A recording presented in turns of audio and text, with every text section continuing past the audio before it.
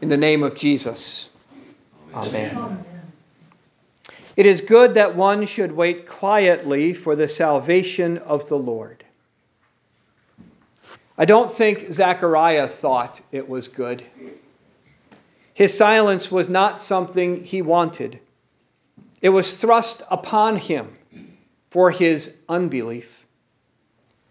Or we could say for his belief that he was too old, and his wife was too old, and his wife too barren to have a child.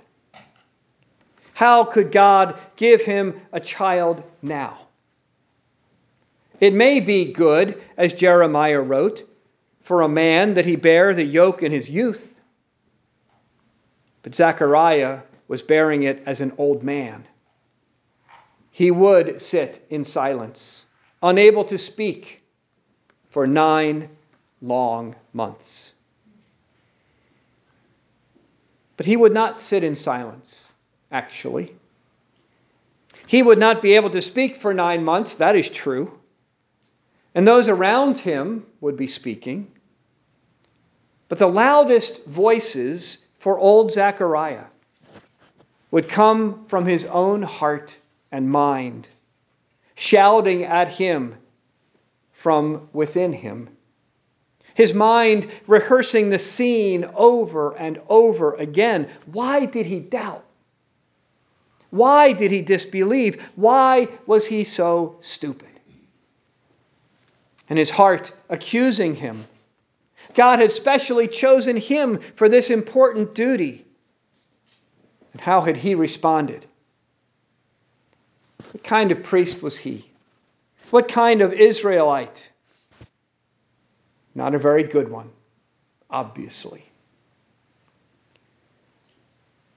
I think you know how it was for old Zechariah because you do it too. Your mind hanging on to mistakes from the past that you wish you could forget, but they just seem stuck in your mind and bring with them regrets and sorrow and pain. And your heart accusing you too when you think of your past, your sins, what you have done and not done. Why did you do those things? How could you have been so stupid? And why do you underestimate what God can do in your life? Why do you underestimate His love? Why do you doubt that He can use all things for good? What kind of a Christian are you?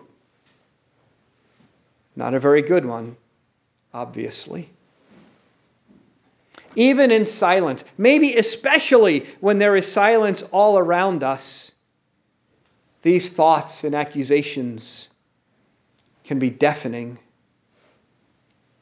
Luther found that out, as I suppose many monks found out, that you can take a vow of silence. You can live sequestered away in a quiet monastery. You can be separated from the world, and that can be a very noisy place. Because without the distractions of noise or sound from the world, your heart and mind are that much louder.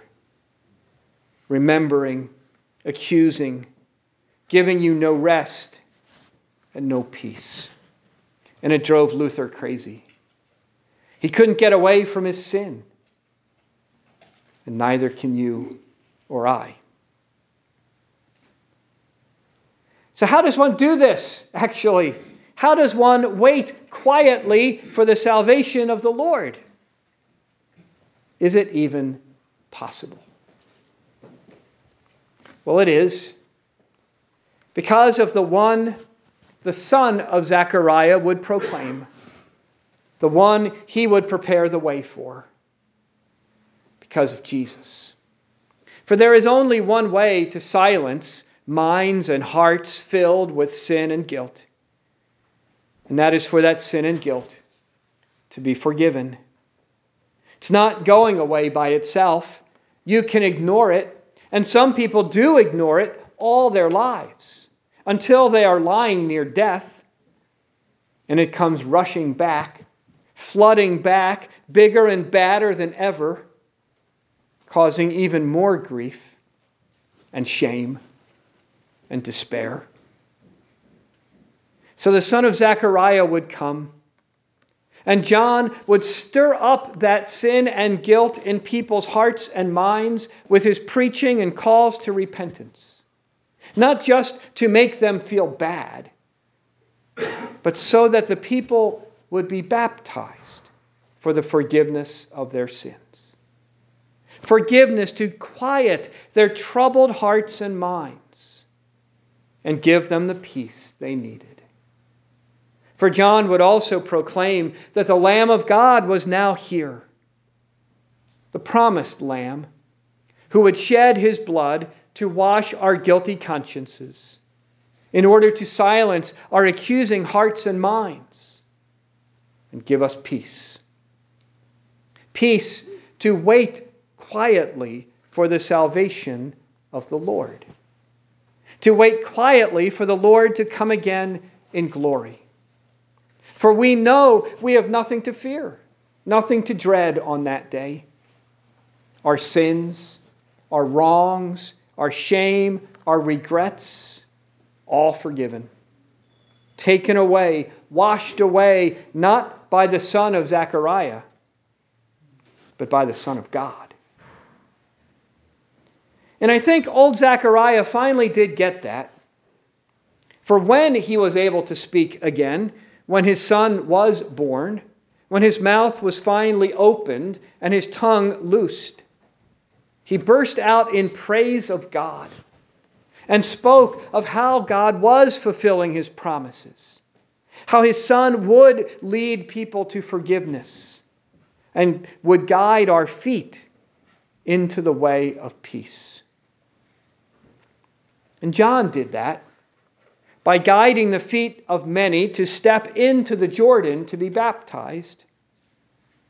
And then those same feet stepped out of the Jordan, forgiven and at peace.